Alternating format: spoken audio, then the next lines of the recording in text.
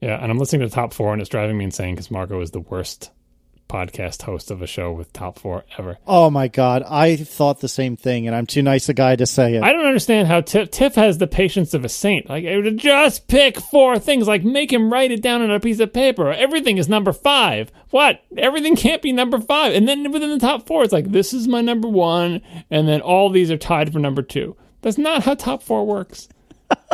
The show is and I like the fact that at the end of the episode you admitted it and like explained like I realized it, but I'm not able to even follow the simple formula. And Tiff is like, she's fine with it. Yep, it's how she can live with you. Well, she tolerates me. Yeah, she does. So it's like she's not even frustrated by it. It's like the show is called Top 4. Pick 4 things and write them down. I'm still bitter that you didn't bring up Transport Tycoon. I'm so angry at you for that. No, I mean, that's not what he picked. It's not your top 4. It's their top 4. Yeah, but I know it's his top 4. He just apparently it's not. It's probably that one was probably at number 15 with every other game in existence.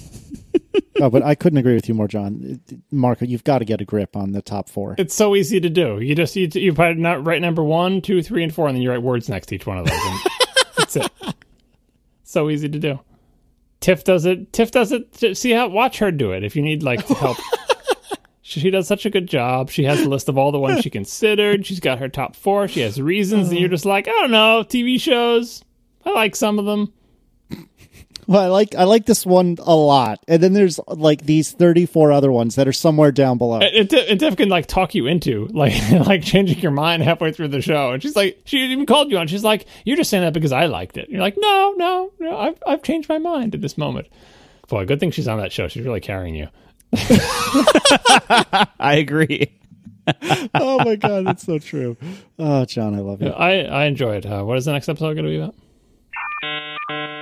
All right, let's start with, we have learned that not only does this universe have many, many, many, many, many tap-to-click wizards, but as I believe John has phrased in the show notes, we have also found that there are quite a few CEC unicorns. Yeah, it's kind of an oxymoron because the whole thing of unicorn is like the one rare, the last unicorn. But if there's a lot of them, they're obviously not unicorns. But anyway, yeah, lots of CEC unicorns. The last show, I expressed my general disdain for CEC and my frustration with it almost working. Like that's the thing about it. Like it almost works. It works some of the time. You can kind of get it to work. You're going to think you have everything set up and it's working perfectly. And then things will go wrong in a way that you can't debug. And maybe you'll never be able to get them to work again. That's been my experience with CEC across many different manufacturers in many years. So I asked, did anyone use CEC and have good things to say about it? And I did get a bunch of people tweeting that they have, I have a mixed component set up with components from different companies, and it works for me. I have a complete Panasonic setup, and it works for me. So probably maybe fewer than the tap-to-click wizards, but a surprising number of people are using CEC and are happy with it. A lot of them admittedly have fairly simple needs. Like they're like, I turn this thing on and it switches my input and turns the other thing on. I think as the number of devices you connect increases and as you have greater expectations, like not only does it have to just auto switch inputs and, turn on the television and stuff, but do a bunch of other things in terms of changing surround settings or whatever other things it can do, then maybe it goes more awry. And maybe it's gotten better since I bought my TV and receiver a couple of years ago, so who knows. But anyway, if you want to be optimistic about CEC, there are people out there who are using it successfully and happily, and it's working for them. And Robert Engdahl wrote in to explain why CEC might be so terrible. He is an ASICS designer. What does that stand for, guys? That is... Oh, I don't remember offhand. Is it the shoe? Nicely done. Yeah, I can't believe I don't know this acronym off the top of my head. Australian Securities and Investments Commission. Yeah. Application-specific integrated circuit. Yeah, there you go. How could I not pull that out? I'm getting old, guys. All right, anyway. Yeah. He's an ASIC engineer with HDMI experience, and he says the CEC protocol is crappy because only a limited set of commands are defined in the protocol, and the rest is entirely up to the manufacturer of the device. So there's a small set of commands that are defined, and then device makers can make up anything they want. And so I assume like Panasonic will make up a bunch of stuff that works with its own stuff, and Sony will make up stuff that works with its own stuff. And on top of that, the spec for CEC says even the defined commands, you don't have to implement them. They're not mandatory. So even though there are a small number of defined commands and you can extend them, you don't even have to implement the defined commands. You could, for example, implement your own volume up, down, or input switching thing that works with your receiver and not implement the standard one. HDMI 2.0 apparently fixes this, but HDMI 2.0 isn't out. yet on a lot of hardware. So CEC could get better in HDMI 2.0 because they kind of learned from the past that if you let the manufacturers do whatever they want with your protocol, they'll do things that are not conducive to mixing components, and maybe not even conducive to mixing with their own components from distantly separated by time, and not having the defined commands be mandatory. Like I don't even know what kind of standard is that. If you don't have to implement the defined commands and you can make up your own commands, it's basically the Wild West. So that is the explanation for why people who have bad experiences with CEC have bad experiences. All right. Moving on, we had yet another excellent post from dear friend of the show, _David Smith. My favorite David Smith blog posts are when he goes spelunking into data that he has gathered or can discover and figure out little tidbits or perhaps confirm little tidbits that people theorize or maybe don't even realize is true. And so the blog post that is in question, which relates to what we had lamented last episode, is entitled 16 Gigabytes is a Bad User Experience. And in this post, _ goes through his homegrown analytics that he has in his very popular app Audiobooks. That's not a super duper nerdy app. And so it's got a really good kind of install base of regular people. And he has these graphs of reported free space for 16 gig phones. And if you look at these graphs, it's abundantly obvious that almost all of these phones have almost no available free space. And that just doesn't seem good. So was it John that pulled out a couple of these choice quotes? Would you like to go over them? Yeah. So the first thing is, like Casey said, these are just the customers of one application, but it's not a super nerdy application. But anyway, this is the premise of the discussion is this is just among people who bought this one app from this one developer. We're hoping it's representative, and this is the best data we have. It seems like it could be representative. If anything, it might skew more nerdy. I don't know. Anyway, this is among iPhone 6 and 6 Plus customers only. 43% of iPhone 6 and 6 Plus customers have 16 gig models. That's what I was getting at in the last show when I was saying it used to be that the most popular model of whatever Apple product was always the most expensive, fanciest one, and that started to change, I don't know, at this point, like a decade ago. But anyway, it changed, and now, since Apple's a mass market company and sells tons and tons of things, obviously it's going to skew more towards how you'd expect. But even I was surprised to see that 43% of iPhone 6 Plus customers got the 16 gig model, because that's the newest, fanciest iPhone. It's not like we're saying that the people buying last year's or the year before phone are cheaping out. These are the people who want the new iPhone and just want it, like I said in the last show, want to find the cheapest possible way they can get it. So it's a 16 gig model. Now, among the people with the 16 gig iPhone 6 and 6 Pluses, 37% of them have less than a gig of space available. And less than a gig of space available is basically full. Like, less than a gig is almost anything can happen, and it could push you over the edge. You are, that's at the point where OS X would start popping up dialogues in your face and saying, your disk looks like it's almost full. Do something about that. And the other theory is like, okay, well, fine, but I bet everybody fills up their phones. Well, among people who have 64 gig phones, only 1% of them have filled them to that amount.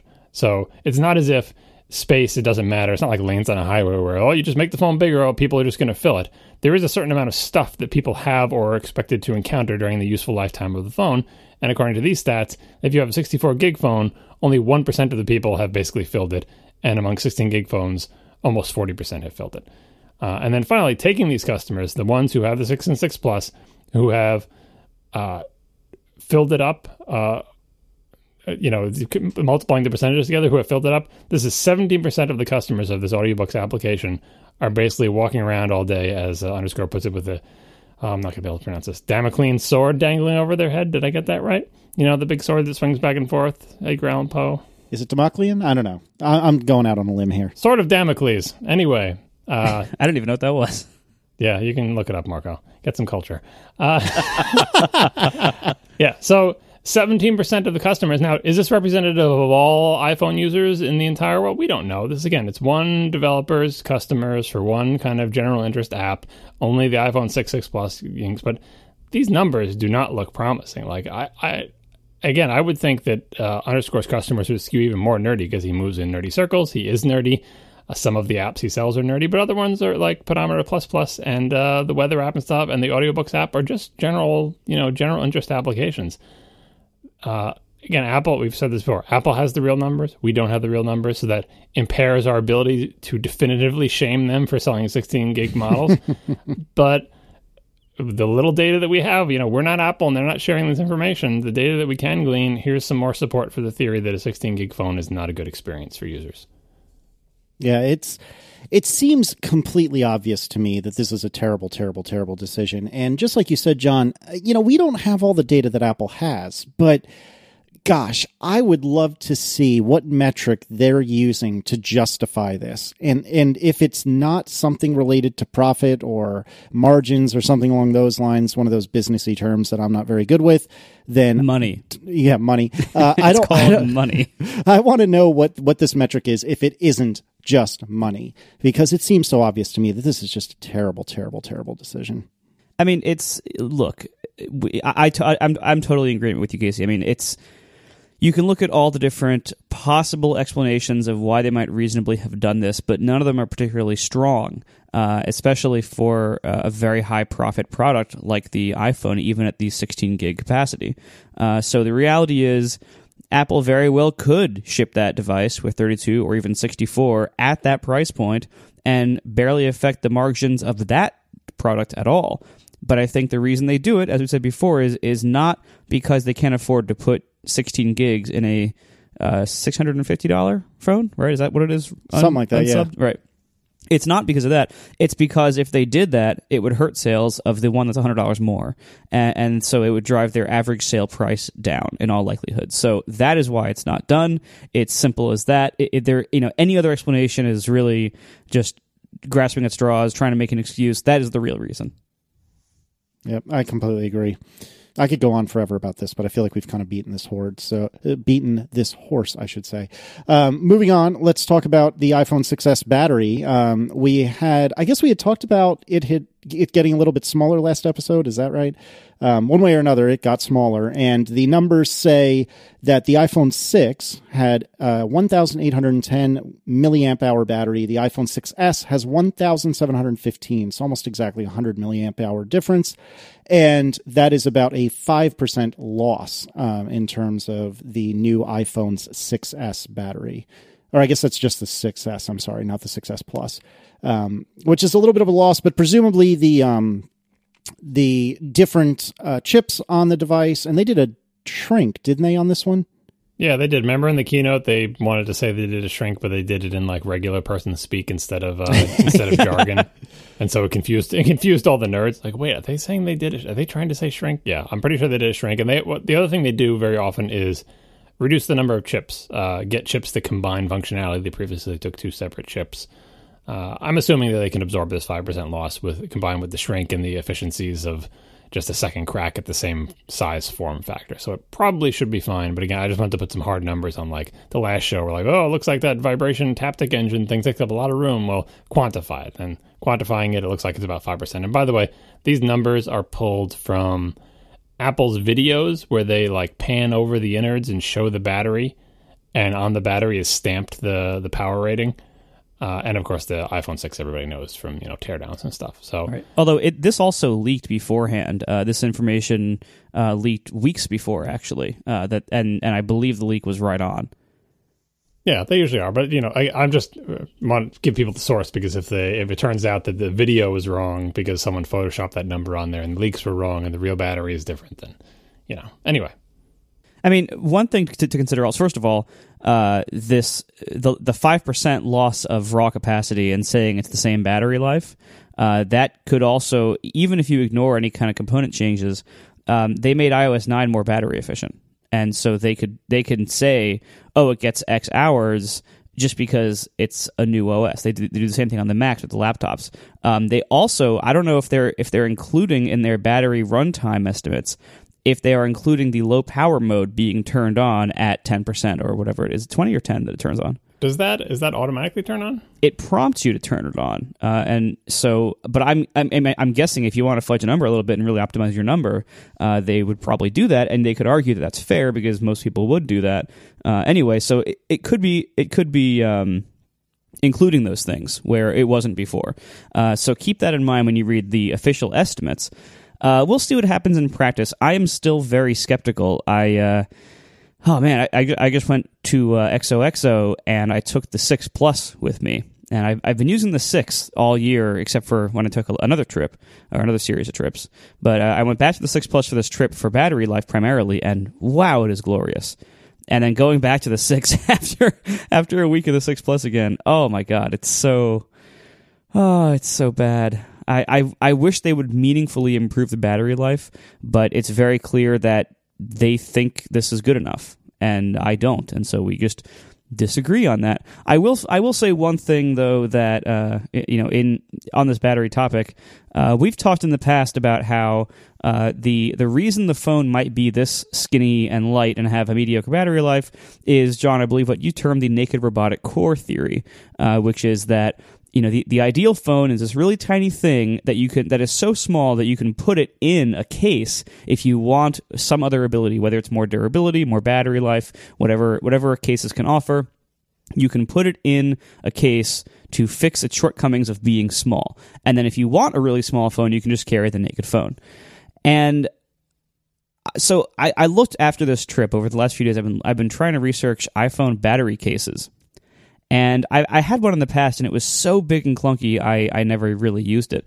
And it doesn't fit my current phone now. But I looked to see what's out there today, and they're just so terrible. And I feel like one of the biggest arguments against the naked robotic core theory is just how bad all the other cases are. Like, if you want to give this phone 50% more battery life, you have to add so much bulk and so much size, way more than if they would have just built it in to begin with. Plus, it's this big, plastic thing with some stupid logo on the back that's so ugly and tacky that no one's heard of from some case company. Who cares, right? You have to carry on this stupid logo, and then you have this. Then you have this giant plug on the bottom. The phone has to be extended by a half inch just to have room for this plug, and it's the bulkiest, most terrible decision ever. And so this is, I think, a huge strike against the naked robotic core theory is that by doing that, by going that direction, and by let's say you want more battery, okay, buy a battery case. That argument falls apart when all the battery cases are varying degrees of terrible. So I generally agree with you. I do have a Lenmar battery case, which I'll put the link in the show notes for what I have. And I use it only when I know that I'm going to need some extra juice, which is almost never. The only time I typically use it is at WWDC and when I go to football games when my phone is just desperately melting its own battery trying to search for service. And it is exactly as you describe. It is enormous. It is bulky. It was not cheap. I don't remember how much it was. It was cheaper than the Mophie was at the time. And I chose it for more than just frugality. I forget why else I chose it. Maybe the battery was a little bit bigger. It adds a crap load of bulk to a phone that I still think is a little bit big for my taste. But that being said, just today I got an email from Mophie where they have announced a new juice pack, which is their line of batteries called the Juice Pack Reserve. And we'll put that link in the show notes, and I've just put it in the chat room. This one is a very, very, very slimline battery that does not look to add very much bulk at all. In fact, in the email, which I don't have in front of me, they had, oh, here it is down on the same page. They show that without the juice pack, it's 6.86 millimeters, and with this Juice Pack Reserve, it is 14.79 millimeters, whereas with a average, as they say it, or typical, as they say, a protective case, it would be 15 millimeters. So in other words, it is no thicker than a normal case you would put on your phone by whatever they define normal. This actually looks extremely appealing to me, and I would absolutely buy one if it wasn't for the fact that I already have a case. So this might be the exception that proves the rule. Generally speaking, though, I think you hit the nail on the head. They are all terrible and huge and bulky and annoying. They're just terrible and huge to people like us, though.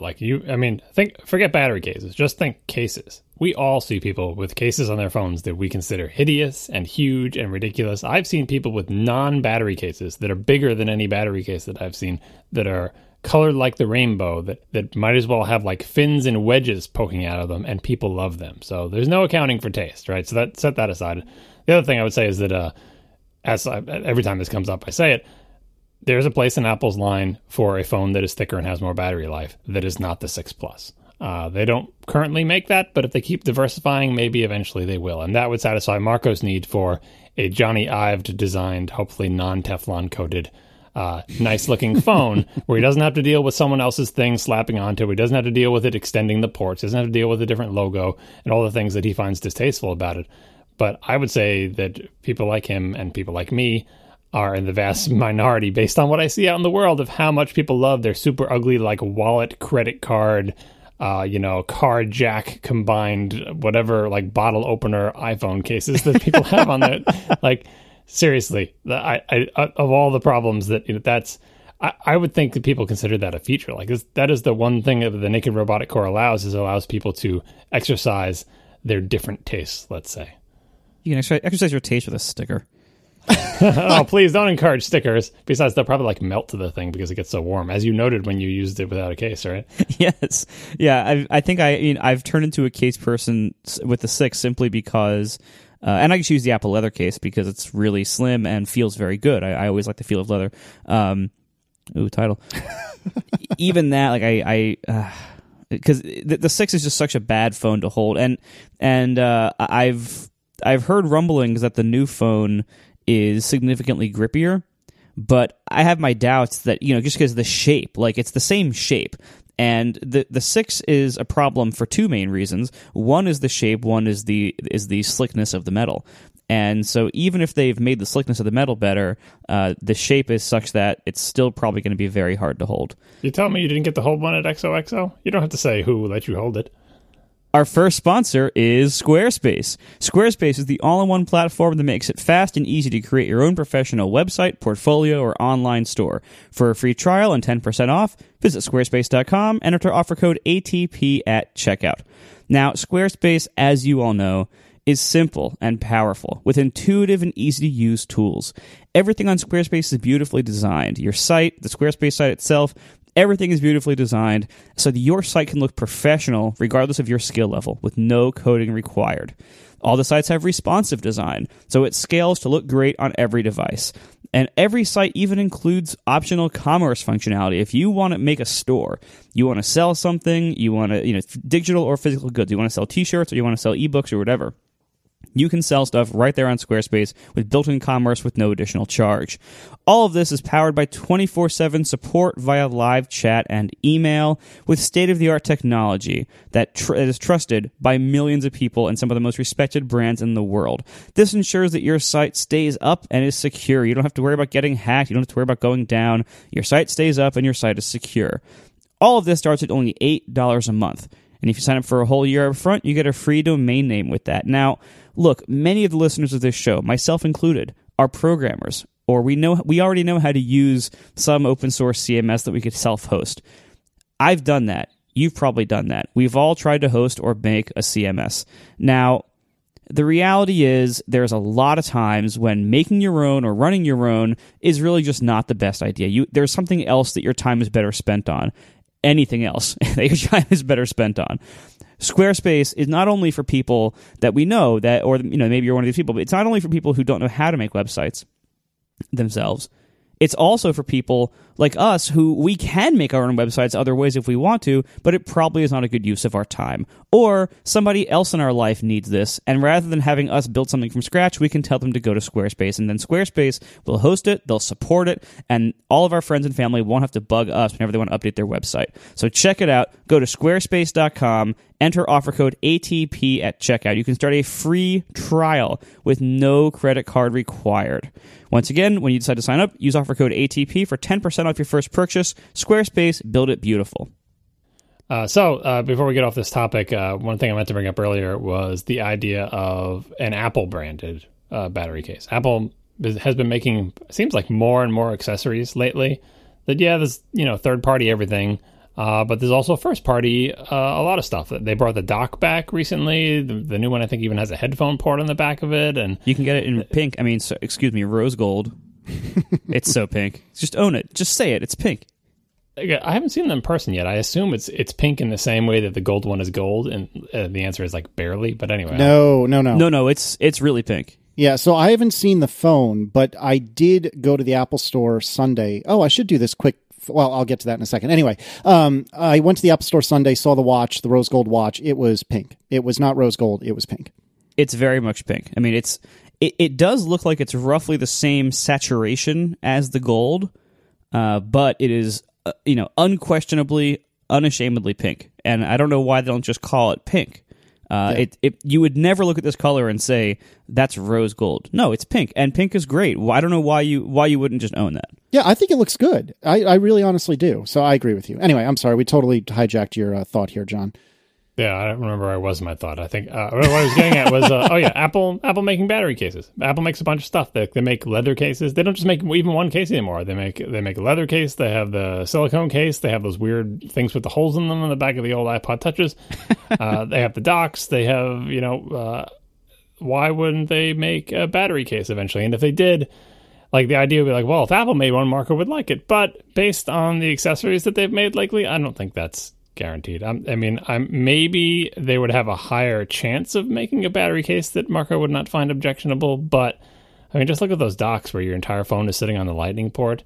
That's not great. It's kind of wobbly, and it makes me a little nervous. And the leather case is good. Most of their cases are okay. I always like the bumper. Remember the bumper they made? I thought that was a really nice case because it had like the shiny edges, but then it had rubber on the parts that you gripped, and it had metal buttons in them. Anyway, if that ever happens, maybe it will help Marco with his battery woes. Yeah, I like the bumper as well. But I will say that for the 5S and the 6, I have been rocking the Apple leather case. I have gotten it in black because that's the way it should be done. And beyond that, it's probably the only one that doesn't eventually turn black anyway because it's already black.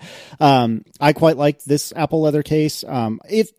If I was brave enough, I would roll without a case at all, but I'm not that brave. And although I have yet to break an iPhone, it is only a matter of time. And now I've probably jinxed what I've purchased, which we'll talk about in a minute. So I will hopefully stick with this Apple leather case going forward. Before we talk about our purchases from this past weekend, I wanted to do a very brief, very quick follow-up. With regard to my crescent moon on my iPhone 6, again, if you haven't been keeping up and following along, that is, there was a crescent moon kind of thing in the front-facing camera. I believe they call that the FaceTime camera on my iPhone 6. I realized that we were running out of warranty time for those of us who purchased on launch day like I did. And so I took my iPhone into the local Apple store this past Sunday. I mentioned the crescent moon. The genius didn't even blink twice. He said, okay, we will get you a new screen. It'll take about 45 minutes. He took my phone from me. Interestingly, he forced me to turn off, like not in a jerky way. He asked me to turn off Find My iPhone, which I guess isn't a bad thing, but it struck me as a little bit odd. Like, if all they're doing is replacing the screen, why does that really matter? Maybe in case they screw something up and then need to replace the phone? I don't know. We had people write in about that too. One person was super angry about having to, being told to like enter his passwords and unlock everything and unencrypt it and turn off the whatever. I'm always nervous about what is actually going on. It's like when the Grinch takes your Christmas tree back to repair it, right? I'm giving you my phone, and then a little while later, you're going to emerge with another thing that you say is my phone. Are any part of those phones related? Am I just getting a new refurbished phone? Did you really replace the screen? Does this thing come apart and go back together in a way that is, is it meant to come apart and go back together? Is it possible to even do that? Is it a one-way assembly? I'm always nervous about things like this. That's why I always just really hope I win the lottery and get something that doesn't have any problems. It's like my old laptop. Like, once I opened up my old laptop to replace the hard drive, and it's never been the same again. And I'm not good at doing that. Presumably they're better at the Apple Store where they do it over and over and over again, but I'm always nervous about that. And the smaller the thing gets, the more, I don't know. They've got to be better than I am, but still. As far as I can tell, I did get the same phone back. I mean, I didn't need to restore from backup all the... but if they have you turn off all that stuff, that's the whole thing. You don't, what you should have done is put like a tiny microscopic, etching of your initials in some part of the case that they say they're not replacing and see if it's still there when you get it back. Put a hair across the headphone port, and if it's moved, you'll know. Mm-hmm. I mean, it's hard to tell because this thing has lived in a case pretty much since day one, but as it does look good. I'm not going to lie. I mean, I didn't inspect it for scuffs, as apparently the Genius had noted that it had. I do know that where there was a little scratch in the screen, there isn't a scratch anymore, but that makes sense because they replaced the screen. But I had a couple of beta apps on my phone, and those still worked. All the stuff that was once on my phone is still on my phone. I mean, maybe Apple can do like a bit-for-bit restore of what's on the phone, but everything that I can see that indicates that all I got was a screen is what happened. It appears to me that all I got was a screen. No, that's very likely because that is the way most of them are fixed. Most of them are not swapped out. And that's how mine was fixed earlier this year for the same reason. Before you apparently caused like this global shortage of Genius time by mentioning this on our show. Yeah, I did get we did get some reports in that some people went to the Genius Bar and were specifically asked, "Oh, do you listen to the Accidental Tech podcast? Because we've gotten a lot of you in here lately," which genuinely, hand on heart, made me extraordinarily proud. I was very happy to hear that. But yeah, so I did get a replaced screen. My understanding is some people did get replaced phones. In fact, one person wrote in and said, "Well, I went in right around closing time and they didn't want to deal with it, so they just gave me a new phone," which I thought was pretty awesome. That's a good strategy. Which is a pretty solid strategy. I wish I thought of that. Well, it didn't work for me. Like I went in the evening when I went to get mine fixed earlier this year, and they just told me come back tomorrow.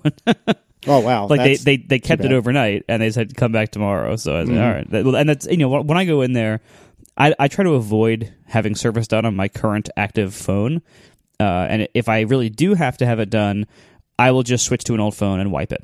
Because because the whole idea of because they told me too, you take off your passcode, they basically tell you disable all of your security on your device, and I say no, I'm not doing that. That is not an option. So I just wipe my devices whenever I have to get them serviced, and it's inconvenient, but it's terrible that they make people do that. And whatever the reason is, they should find a better way to do it that doesn't require that. They'll say, "Oh well, certain tools won't run." Well, then you're Apple, make tools that run. That's you can do that. There's no reason to get people to disable all their security while doing a hardware repair. That is complete BS. Well, I think there might be some legit reasons, because the whole idea is that there's no secret backdoor key to get at your data that Apple has, right? And you say, well, why don't you just make something that works? You're essentially asking them to put a backdoor. So at some point, there has to be some... Well, no, I'm saying for a hardware repair. Like, if it's a screen replacement, why do they need access to the software on the phone for a screen replacement? They probably do want to do a full backup of your thing in case the guy slips with a screwdriver or something and, cracks a chip in the thing and they have to give you a new phone, and then you say, but where's all my data? I don't know. I don't know if that's true though, because he specifically, the Genius that I was speaking to, specifically went into the settings on my phone, went to the iCloud backup, or I believe it was iCloud backup screen, and said, whoa, you haven't backed this up to iCloud in a while. Have you backed this up to your computer? And I said yes last night, and at that point he was completely satisfied. But I think there would have been a little bit of a kerfuffle if I had said, no, I haven't backed this up in ages. Why do you ask? He also didn't, if memory serves, he did not expressly ask me to remove my passcode, but he was, the funny thing about it was he wasn't clear about why he wanted my Apple ID password, and he handed me the phone to type it in. It's not that he needed it himself, but as I was typing it in, I looked at what he was doing, and he was disabling Find My iPhone. So basically, he just wanted to make sure that I had a backup. He wanted to make sure Find My iPhone was not on, and then at that point, he was satisfied. Well, anyway, the tipster is frustrated that we're not listening to him. That it's impossible. What he says, was it impossible to ring out? He says a repair if you don't have Find My iPhone on, do the tool to use. But I think what it all comes down to is that they want to be able to use your phone, even if they're not making a backup, which makes sense because Apple doesn't usually care about your data. They want to, when they're doing the screen repair, I assume that when the screen repair is over, they want to make sure everything works. They want to be able to tap things on the screen. And if your screen is locked and is going to erase itself after 10, they have to be able to get at your stuff somehow. Otherwise, can't they just do a hardware repair blind and just repair it and give it back to me? And then when I turn it on, I'm sure that it will work. And I'm sure that, like I said, I don't think it's possible for them to not ask you to undo some amount of security to do a repair, any kind of repair, even just a hardware repair, just so they can verify that the hardware repair was successful. So I don't know, it makes some sense. Maybe the geniuses aren't telling people because it's very difficult to explain why they might need to do this. Whenever I've brought a Mac in for repair, I've always just wiped the entire thing. I put it on a single account, username Apple, password Apple, on an entirely erased hard drive. I take out all my third-party RAM. Back in the day, if I brought something to the Apple store, it's just so much easier to do that. Then you don't have to deal with anything. Sometimes I would put in a new hard drive. Most of my Mac was still at home because if the part I was repairing was not that, especially in the days where they were cranky about third-party RAM. Like, here you go. Here's a box stock computer with no data on it and a single account called Apple. Have at it. And Marco's basically doing that with his phones. And it is annoying, but it makes your repair experience smoother in exchange for you spending some time at home to do stuff. Just make sure you do an actual encrypted local backup that will save all your passwords, and then you don't have to wait for your apps to restore over the course of several hours from the App Store. Yep. No, I couldn't agree more. And one other quick piece of real-time follow-up from me to me. It occurred to me that one of the reasons I knew that I did not get a different phone was because my Touch ID was still working exactly as it was when I got my phone back. And if the secure element is really secure, then that means I must have gotten the same phone back just with a new screen. Our next sponsor is lynda.com. lynda.com. Go to lynda.com/ATP to see for yourself. Lynda.com is an easy and affordable way to help you learn. With high-quality, easy-to-follow video tutorials. Instantly stream thousands of courses created by experts on software, web development, graphic design, and more. Lynda.com has fresh new courses added daily. They work directly with industry experts and software companies to provide timely training, often the same day new versions or releases hit the market, like iOS 9, so you're always up to speed.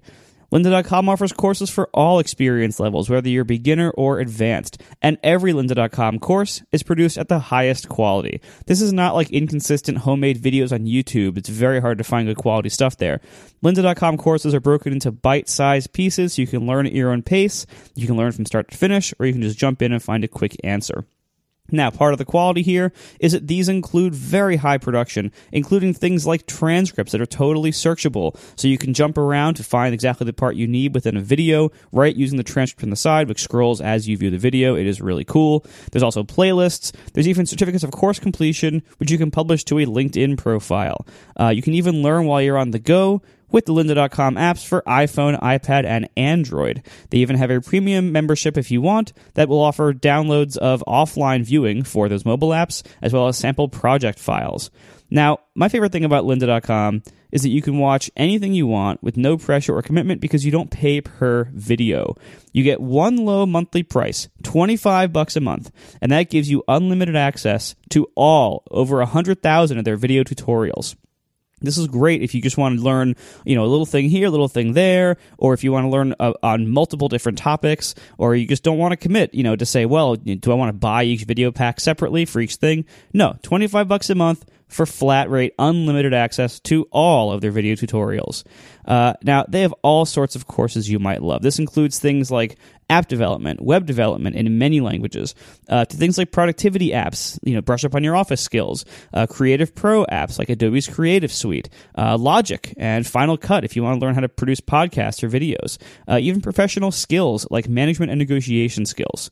So lynda.com, this is a great service. They're so useful that 30% of colleges and universities, including most of the Ivy League schools, offer subscriptions to their students and faculty members. That's how good this is. Lynda.com is offering a 10-day free trial. Access all courses for free. Watch as much as you want for 10 days. Visit lynda.com/ATP. Once again, a 10-day free trial with access to all courses at lynda.com/ATP. Thanks a lot to lynda.com for sponsoring our show once again. So we should recap what we bought this past weekend. I, for one, am in for two phones.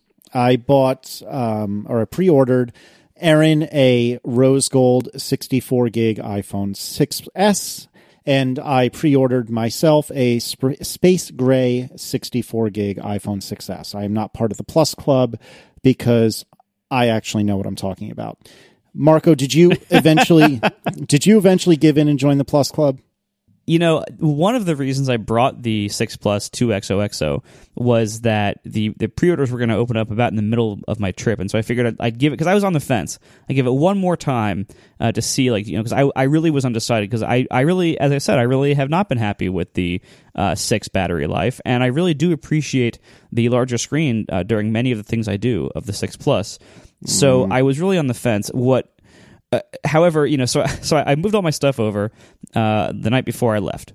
Moved all my stuff over and started using the phone. And literally within 20 minutes, I was like, "Nope, I'm not buying this one." Attaboy. So Mike was wrong. For me, yeah. I mean, there's a number of, the 6 Plus, as I said, there are a lot of benefits to it, and if you can use it and hold it comfortably, then more power to you. It is a great device for a lot of people. What didn't do it for me is two things. Number one, and it's not how big it feels in the hand. I got used to that last time. It's fine. What it is for me is the size in the pocket, which is a big deal. And if you I'm not a phone on the table kind of person. I keep my phone in my pocket if I'm sitting down somewhere. So if I need to use my phone or check my phone for something, I'm taking it in and out of my pocket a lot, right? So a phone that large, it's like taking a dinner tray out of your pocket. It is so it's so big. It's very clumsy to insert and remove. And secondly, what's another thing that's weird about the 6 Plus is that a lot of apps that don't normally rotate on the 6 do rotate on the 6 Plus, and when they do rotate, they go into this weird miniature iPad, not iPad mini, I guess, this nano iPad mode where they will use a split view the way iPads do, and this is part of the whole universal thing. I know how it works on the SDK side. It considers it like a mini iPad, and so you'll have this cramped, weird, tiny iPad-like split interface in a lot of apps when you rotate them, and I found that it rotates more easily. I don't know, maybe it's just happier to do it, maybe I just wasn't used to it, but whenever I use the 6 Plus, it's constantly rotating when I didn't want it to, and I try rotation lock, but it's then you go to look at a photo or watch a video and you turn it to the side and you got to undo it. It's a pain, and I found that even I'm used to the iPhone 6. And I don't have these problems on the 6, and I haven't had these problems on any previous iPhone, including ones I wasn't used to, like when I first got the 6, and I'm going up the size, so I'm not used to holding it. I didn't have these problems with that, so I know it isn't just that I'm not used to the 6 Plus. It's just that the 6 Plus, springboard rotates, lots of things rotate, and they do it in a weird way, and so I found it cumbersome in those two big ways, and so those are important enough, especially the pocket size. Those are important enough that I couldn't do it. Now, in the future, Apple likes to make things thinner and smaller. So if they can shave off more of the margins, I don't know. I mean, it is heavy, but it doesn't really matter. If they somehow, if we ever get the borderless iPhone that loses the chin on the top and bottom, somehow, God knows how. But if they somehow do that, then I would consider it again. But as of now, it's just too big for me. Just gotta wait for a flexible one. That's the thing that annoys me most about even the 6. I find then you gotta unfold your phone. No, just so it curves. The 6, I find uncomfortable in my pants pockets because it is so it stays flat. It doesn't conform to the shape of my leg or anything. It kind of stretches the pants out a little bit. So yeah, flexible ones. It's probably in our lifetime. Hopefully, we'll see. Now, John, did your family buy anything? Nope, didn't buy anything. I didn't even know what people were all talking about staying up late at night in the beginning when people first started tweeting about it. No, I'm not. And here's the reason. Not just because I'm not getting. I mean, my wife is probably going to get a 6S, but we're not in a hurry. She's actually, I think she's got a couple more months before she can actually get it. We're going to go to the Apple store and look at it. But the final reason, and the same reason I always sort of hold off on these things, with a few rare exceptions, is you get the first one, you get crescent moons. Any weird manufacturing defect, a weak taptic engine in your watch or whatever, you don't want the first cars off the assembly line, right? You want everyone else to find all those problems. I have a 6, but I didn't buy it on launch day. I bought it not too far after launch, but after everyone had gotten the first round of phones, maybe the second round of phones, and so mine was manufactured on a line where hopefully they had worked out more of the kinks. And lo and behold, I have no crescent moon, and so far no other problems with my phone, so that is my strategy, but I'm not even getting a 6. My wife is going to get a 6 Plus, but not imminently. Oh, 6S or 6 Plus? Oh, sorry, 6S, yeah. Oh, these stupid names, they're killing me. I just want to make sure we all agree that Mike was wrong. I'm not participating in this. That's because you're a better man than I. John, are you a secret 6 Plus user? Is that why you just bring your flip phone to conferences? I am not a secret 6 Plus user. Oh, goodness. One thing I should note is that I had been kicking around the idea of getting the new iPad Mini. What is that called? iPad Mini 4? Is that right? Yeah, the weird... Oh, by the way, a quick follow-up. I was wrong about the CPU in that. I had said last episode that there is now no difference between the iPad Air 2 and the Mini 4 except for screen size. That is wrong. The Mini 4 has an upclocked A8 processor, so it is slightly faster than an iPhone 6 in benchmarks. And that's a dual-core processor.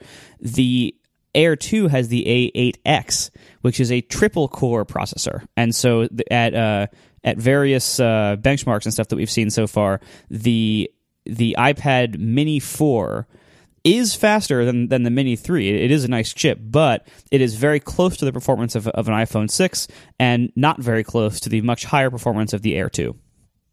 That's correct. And so I thought about replacing my beloved OG RetinaPad Mini with a new iPad Mini 4. And I haven't pulled the trigger yet. And part of that is because I just spent $1,700 or whatever it was on 2 completely contract-free iPhones. And I did that because that's the way I wanted to do it. I'm not saying it was the best approach. I'm not saying it was the most frugal. It's just what I wanted to do. Please don't email me. But so I've dropped all this money and I probably shouldn't be spending any more. But the other reason I haven't done it is I'm kind of bummed, not surprised, but bummed that 3D Touch hasn't made it to the iPads yet.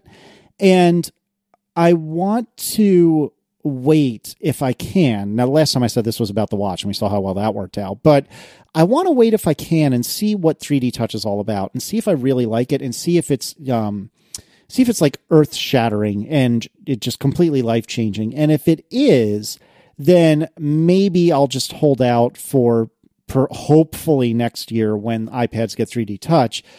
Although we'll see what ends up happening. Knowing me, I'll probably buy it for myself as like a Christmas present or something like that. But for now, for the next at least few weeks, I am holding off. All right. Any other thoughts about Saturday morning purchases? All right. Oh, the other thing, actually, I wanted to ask you guys, did you hear anything about really, really bad inventory issues like there were last year with the iPhone 6? Because I did not. It seemed like the inventory was considerably better for this year than last. And I don't know if that's because most people are not on the S cycle. I don't know if it's because they were fine. Last year we finally got the bigger phones that so many people have been clamoring for. But I did not hear any big grumbling about, I really wanted the blah, but it was sold out by the time I got through. Did you guys hear anything? Sales numbers are bigger this year than last year, so it's not like, what they're saying so far, rumors, whatever, is that they're selling even more than they sold last year. I think it's just that they had more lead time to build up inventory. And why did they have more lead time? Because this is an S year, and they're not making an entirely new phone in an entirely new shape. So that's, if they're going to have a year where they have more inventory, it's going to be an S year, I would imagine, because they're kind of used to making phones like this, and they know what they're doing, and the scheduling just worked out. Yeah, I heard the same thing, although some people were saying that if you went to a particular carrier's website, a lot of those had really crappy dates for like when you were going to get your phone. And that's just like however Apple is distributing the inventory they do make, and presumably they're keeping most of it for themselves. But that was, speaking of staying up late and ordering a phone, I did see tweets from a bunch of people who were like, I didn't stay up late. I just woke up at my normal time in the morning and I got online and I ordered my phone and it was still in stock and it's going to come right away. And, voila. Yeah, I mean, the morning after the launch, like later that morning, 9 hours later or whatever, I looked at all the configurations. I was curious, and the only one that was showing any delay, and it was only a small delay, was the 6 Plus in some of the colors, including the new pink one. The regular 6, even the pink one, was fine. And actually, so I just looked right now. If you go to Apple's site right now and configure the common boring geek phone, which is the 64 gig black 6S. That is still saying delivers 9/25, which is the first day any of them are delivering. So this is still Seriously? delivering on day one. Yeah, if you go right now. Wait, so I didn't have to wake up at 3 in the damn morning? Nope. You didn't see all those tweets about it? Oh, it's part of the fun. Part of the fun of waking up. Although, as the tipster is saying in the chat room, don't try to do that next year. I don't know. You never know. It all depends on how many could they make before they went on sale, and that's a factor of scheduling and the timing of the whatever event they're going to have and everything else they have to announce, and any glitches in manufacturing and blah blah blah. Anyway, so this was a good year for everyone to get their phones. I just hope you don't all have whatever the new iteration, whatever the new incarnation of the crescent moon is, broken home button, weak tap to click. Whatever. Yeah, we'll say the Taptic engine that may or may not work, etc., etc. All right. So speaking of new purchases, Marco, did you purchase anything recently that was very, very, very cheap? Did I? For $1? Oh yeah, the Apple TV. Yeah. Damn it, man! Pay attention. Yeah. The developer lottery Apple TV. Yes, I registered for that. I won. I guess. I don't think I'm allowed to say anything about it. I agreed to something. I just, yeah, I don't know. I agreed to not write about and talk about like the actual device and what it's like. But I don't remember if that agreement included that I'm allowed to mention whether I have one or not. But I mean, heck, as of right now, I don't have one. So there we go. Yeah, I'm disappointed in my Twitter timeline, which I read exhaustively, that I didn't know that this lottery was even a thing until people were finding out whether they had won or not. That I would have entered because I'm not developing an Apple TV app. But how did I not even know about this? Was this just not a big deal? The lottery? Yeah, I heard about it. No, I heard about it when people were saying, "Oh, I got one, I didn't get one," or I'm like, "What are they talking about?" And I went to the website and looked at it. It was a reference.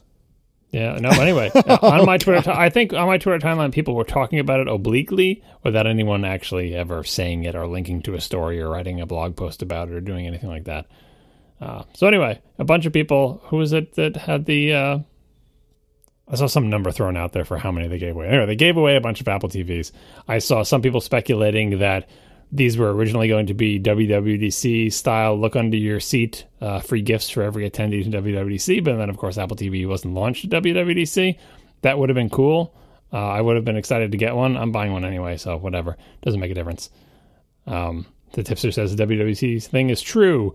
I think I saw someone posting pictures of the packaging, and it was all fancy packaging with like inspirational words, all of which fits with the rumor of these were meant to be gifts for developers at WWDC, which is kind of out of character for Apple because I can't, since the Apology Mouse, don't think they've given away any significant hardware at any of their events. That's totally a Google thing to do. And lots of other conferences, like I think when you went to Build one year, they gave everyone Xbox Ones and they give them Surfaces and Android phones and all sorts of stuff like that. Everyone loves free hardware, Apple. So get with the program. Maybe next year. No, I mean, it's the kind of thing like giving a bunch of developers, I mean, the rumor that we heard is that there were tens of thousands of these given out.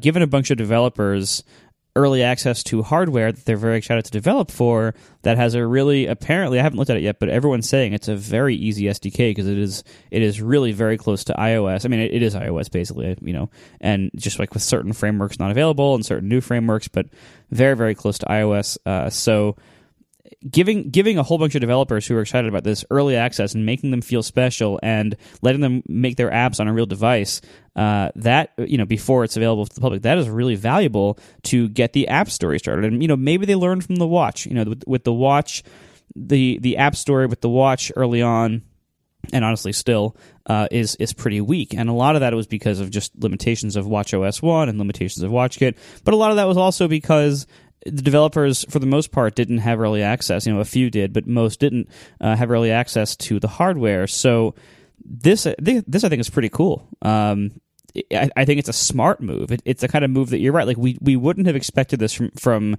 the Apple of even 2 or 3 years ago, but now it seems like Apple is making more of these like Apple would never do that kind of very pragmatic moves, and that's a good thing. I think everybody wins here. I don't think there's any downside. They've already announced it. No one's going to blow any secrets. They've already shown it off like crazy, so they don't have to worry about that. I think this is great. So it's also the cheapest platform they sell. Like if they're going to give you a device, like if you have to pick one to give, even the watch is more expensive. Like this is what, 150 for the small one, and there's no watch at 150, and like the free phones don't count because of plans and subsidies or whatever. So yeah, if you're going to give something away, start with this one. And people. Here's the thing about like, I think people were excited to make watch apps, and it seemed like for the TV, people were excited for other people to make TV apps. Like, I think there's, I would like there to be apps for the TV, but there's not a straight line from people who develop either watch, Mac, or iOS apps to say, and you could do it on a TV. It's like, well, it's not a touch screen, it's not a mouse, it's not a keyboard. If I don't have video content to show, I'm not quite sure what I'll make. But if you give them free hardware, they're like, you know what, let me try thinking of something. Maybe I can come up with something. Maybe I have some kind of idea. So I think this is just the kind of platform where the developers might need a little boost to get moving and get motivated about if you get free hardware, you're like, maybe I do have a couple ideas. Let me try this. Let me try that. Maybe you might surprise yourself. Whereas if you don't have the free hardware, you're probably just convince yourself that none of your existing applications or skills or ideas for apps are applicable to a big screen that you sit far away from and can't touch. That's pretty wild. I don't know. Speaking of Apple TV, we should note that last episode I had said, I don't know, maybe I'll get it, maybe I won't. And I had said that my beloved Plex, if that was available on the Apple TV, I would probably insta-buy it. And in the time between last episode and this episode, IT World got in contact with the Plex, I think, CEO, and has stated that, yes, they are developing a Plex client for the Apple TV. So that means I'll probably be buying one. Why don't you tell us about clicks versus taps, John? Yeah, you skipped that one. You noticed that, huh? Mm-hmm. Uh-huh. So last week I looked at the Apple's developer documentation that had these animations showing the new Apple TV remote and showing like a dot on it showing this is a click and this is a tap, and they both look the same to me, and I didn't understand how you could tell a difference or what was going on there. So someone asked on Apple's developers forum NDA. I can't even say, can I? Only if it's in like the red section, right? No, I'm pretty sure you can, because I'm pretty sure I just hit it with. Yeah, I'm not logged in, so you're good to go. So I want to know what the difference between a tap and a click was. In Apple's developer forums, the URL that we'll put in the show notes, someone asked the very same question, and someone with a little Apple logo underneath their name said that a click is when a user physically clicks down on the trackpad, causing a select event, and then I guess a tap is just tapping. So what it sounds to me like is that the touchpad at the end of the remote moves in some way, like physically moves, and makes a click, as opposed to just tapping on the touch surface. And again, none of us have this device yet. And when Marco gets it, he probably can't talk about it. Nope. So we'll all find out. We'll find out when mine ships, because I'm ordering that day one, basically. I'm going to accept whatever the equivalent of the crescent moon is for the Apple TV hardware, because it's cheap and whatever. I don't care. But it seems like it's actually a physical button. And I still don't quite understand how that will work based on the pictures of the remote. What part of it moves? How does it move down? How far does it move? Is there a hinge? Does it just bend? I don't know. All these questions will be answered when we get it into our little hands. But it was interesting to see an actual response from an Apple person about this. Excellent. All right. Let's see. What else do we have to talk about? We already talked about Plex. Do you want to tell us about 24p on the Apple TV? This is, I think, from the exact same Apple person in the Apple forums. Someone asked a question, said, will the new Apple TV actually output 24p video? And so 24p is a lot of movies, old movies and new movies, are shot at 24 frames per second. 24p is a video mode where it sends 24p is for progressively scanned frames of video, just one frame, another frame, another frame, another frame, 24 of those every second. That's how the movie was shot. What you want to happen is if you are viewing a movie at home, you want 24 frames of video every second to be displayed on your television. One frame, then the next frame, then the next frame, at exactly 24. If you don't do that, it's not going to look quite right. The most common situation is where your television or the device that's outputting something, for example, your computer, is going at 60 hertz. So it's got 60 frames per second. The computer you're looking at right now, and I think all iOS devices, except for maybe the new iPad Pro, which has the variable refresh rate. But anyway, 60 hertz is common for computers. Unfortunately, 24 does not go into 60 evenly. So if you're going to display video content that originally has 24 different frames every second, but you have to show 60 frames every second, you have to divide them up unevenly. And when the camera pans quickly, it can kind of look weird. They call it judder, where it can kind of look kind of herky-jerky because you have to figure out how to, you're going to show the first frame. How many times are you going to show the first frame? And how many times are you going to show the second frame? You're going to end up showing some frames longer than other frames. And when you have a smooth camera move, you can kind of see it as a jerkiness in the motion. So what you want is 24 frames all the way through. This video files are asking this. So in practice, in my setup anyway, the only way I can see video like that is if I buy a Blu-ray, my Blu-ray player and my television all do 24 frames. So the Blu-ray puts out 24 frames, the television shows 24 frames. Again, I don't have an LCD, I have a plasma. It's all straight through, no image processing. It looks correct, it looks right. I don't have to worry about anything. Apple TV, according to this answer from this Apple person, does not do that. It says, no, the device output frame rate is fixed and content is automatically converted during playback to match the selected device output frame rate. Apps do not have the ability to affect the device output frame rate. And it says, if you have a scenario where you believe this would be required, please file a bug, blah, blah, blah. This is focused on application development, saying, I'm making a video app and I want to show video. Can I control the frame rate or whatever? The answer is no. It's still unclear to me whether if you buy a movie on iTunes and the movie is 24 frames a second, does the Apple TV, is it also unable to send that natively over HDMI to a device that is able to display 24p? Some theories I've seen thrown around amongst people who are disappointed in this decision is that Apple doesn't want to incur the switching overhead of like switching modes on HDMI. Apparently can be wonky and take some time and blank your screen and stuff, and you don't want to do that. It's like a bad user experience, like everything else involving HDMI.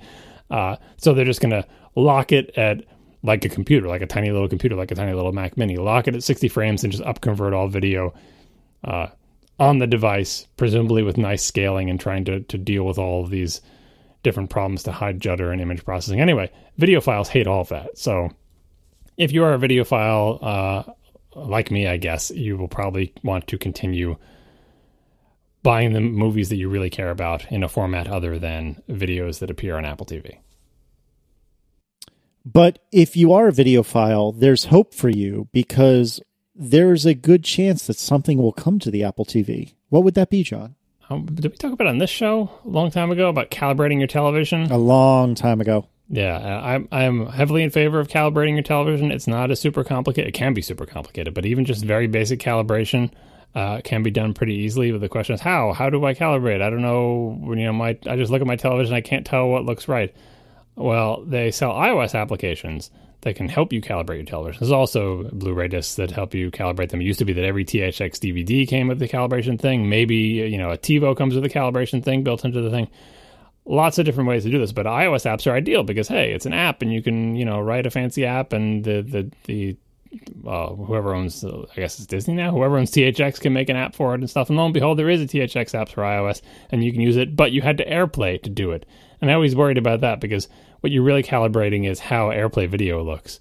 Like, well, maybe I calibrate my TV, but then when I play things off my Blu-ray player through a different input, is that calibration still valid? But with an Apple TV, the Apple TV, if that's where you're watching your video, the apps can be right on the Apple TV. You're not AirPlaying this weird MPEG-4 compressed stream or whatever.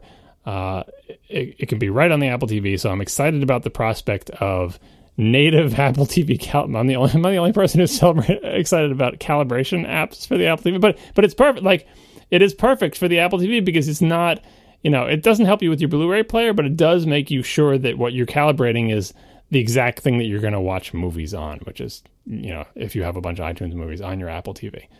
Of course, the people who would be most into calibration are also now crushed that it doesn't do 24p. So I'm not sure if it's really the HDMI switching issue. I'm not sure Apple will ever fix that because I've seen that, when your TV screen goes blank or goes gray or does this little glitchy fuzz, it's terrible. I would never want the Apple TV to do that. So I'm actually kind of in favor of this cheap little $150 box never doing that and just, putting out everything at 60 frames per second and let the audiophiles buy their Blu-ray players and we'll get along fine. Fair enough. What iOS games support MFI controllers, John? I don't know, but we got a list and we'll put it in the show notes. I think someone was saying that the list was only like 16 games. So that seems way small to me. But I'm sure there's a huge number of games that support it because it's been around since iOS 7. This was offered up as the potential base for games that could go to the Apple TV, but that's not really true because these games probably also have like a touch control, and they're not going to have a touch equivalent. That gets to our next follow-up item, which is if you have a game that works with a controller and also works with touch controls, can you just bring that right over to Apple TV? Well, the controller port you can bring right over because I don't think they've changed anything involving the controllers there. But the touch part, obviously, you can't bring over. And you say, well, that's fine. I will just bring over the game and say it requires a controller to play. And last week, I think I went to their website and looked this up. And I think in the show, it was like, Apple says that you can have games that require controllers. So a bunch of people sent us links. And the great thing is a bunch of people tweeted to us and sent us email with exactly the same URL. Some people saying, Apple says that you can make Apple TV apps that require a controller. And other people saying, Apple says that you cannot make it. And both point to the same exact URL. Luckily, someone on Twitter actually screenshotted it, right? Here's the screenshot. And again, you can fake screenshots, but I'm pretty sure I read this on Apple's site. At one point, this URL that we will put in the show notes pointed to a document that had a heading that said, you can require an extended game controller. Unlike iOS apps, Apple TV apps can require the user to own a full game controller that supports the extended gamepad profile. Right? But requiring a full game controller is highly discouraged when you restrict blah, blah, blah, right? But bottom line is you can require an extended controller. But the current version of that page says exactly the opposite. Your game must support the Apple TV remote. Your game may not require the use of a controller. So going by like the, last one wins rule, although I should probably click on this link now to see what it actually says. I'm pretty sure that despite the waffling in the first day or two after the Apple TV was announced, right now it says your game may not require the use of a controller. And that spawned a whole bunch of stories on tech websites about everyone going crazy about how Apple doesn't understand gaming, and if you can't require a controller, you're not going to be able to play insert my favorite genre of game here. And all of that is true. I think this rule is in keeping with how Apple has positioned all of its devices with respect to gaming. It seems kind of dumb to me, but on the other hand, like, was it the case that the next Call of Duty was going to come for Apple TV if only Apple changes one rule? Nope, it was never coming. Like, it was not. This is not the thing that's keeping it. It's kind of silly if Apple.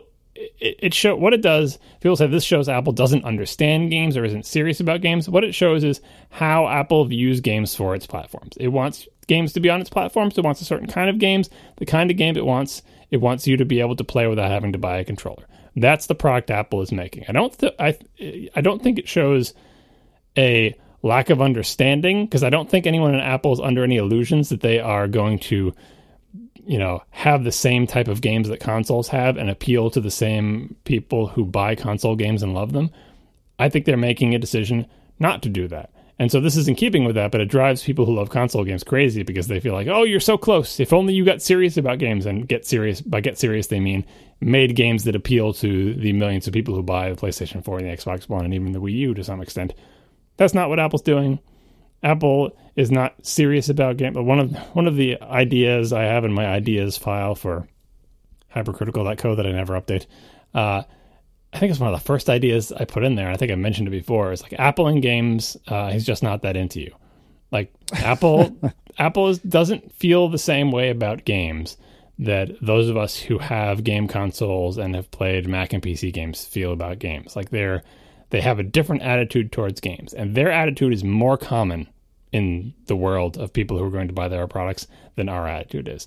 And that is disappointing to a lot of people, but that is just the case. So this rule, assuming it hasn't swapped back by now, is in keeping with that. I think it will cut down on the sophistication and interest of the type of games they're going to get. It might also cut down on shovelware, and maybe that's why they're doing it. It's really interesting to see this phenomenon of Apple having public documents that are not even behind a developer account password that one day say one thing and the next day say the entire opposite about a fairly significant feature having to do with gaming on their newly launched product. It's a little out of character for them to go back and forth like that. Is it? Well, publicly, like, I mean, what can you think of? You can think of Carbon 64, resolution independence. I'm thinking more like the various app review controversies that usually crop up after a new ability is added to the SDK. So they might decide, like similar to how with iOS 8 there was this big kerfuffle about what notification center widgets could and couldn't do or include, and then what keyboards could and couldn't include, and could you include a button in the notification center, and all this crazy stuff. Well, that's like rules lawyering, though, because someone will get rejected, and they'll say, well, according to the rules, it doesn't seem like it should have been rejected. Then they amend the rules to make their decision right, but then people complain, and they reverse it. Or like Launch Center Pro, where like you couldn't launch an app from notification screen. They changed that, but like 2 years later. This was just like a black and white before anyone had even started development. Day one thing. And it wasn't even like it was in response to outcry. It's almost like they just forgot to update the public-facing docs, because no one even had probably... it was literally day one and day two. So that seems strange to me, that they would just not have their acts together, because I don't think anything happened between day one and day two that made them reverse this policy. There was no outcry from developers or whatever. It's just that they kind of like forgot to update the site, or... maybe like the final decision maker made his decision 1 day late, or her decision. Our final sponsor this week is Automatic. Automatic is a connected car adapter that plugs into your car's diagnostic port. It pairs with your phone and it integrates with over 20 apps to give you a better driving experience. There's a bunch of great advantages to this little device. So first of all, it can measure things about your car. It can measure your fuel efficiency. It can measure how fast you're going, where you're going. If your check engine light comes on, if any error codes are reported, it can tell you what they're telling you. It can tell you exactly what's being reported. It can let you clear various clearable errors that are there, so you can turn off the check engine light and not have to go to a mechanic. It is great. It can give you a log of your trips. It can track your parking location so you never lose your car. It can even call emergency services in case of an accident. So Automatic has lots of great features. It can score you when you're driving. So if let's say you set an efficiency goal and you say, I want to maintain at least X miles per gallon to keep your cost down or whatever. It can actually beep at you to tell you when you're driving in a spirited fashion, such that you're not going to hit your goal. So it can help you keep to your goals, help you save tons of money on gas. Now, Automatic has also recently launched this huge app store. So they have automatic.com/apps, and you can see how you can use your car's data in all kinds of ways. You can do things like have it automatically trigger your Nest thermostat to turn on when you're getting close to home. Cool stuff like that.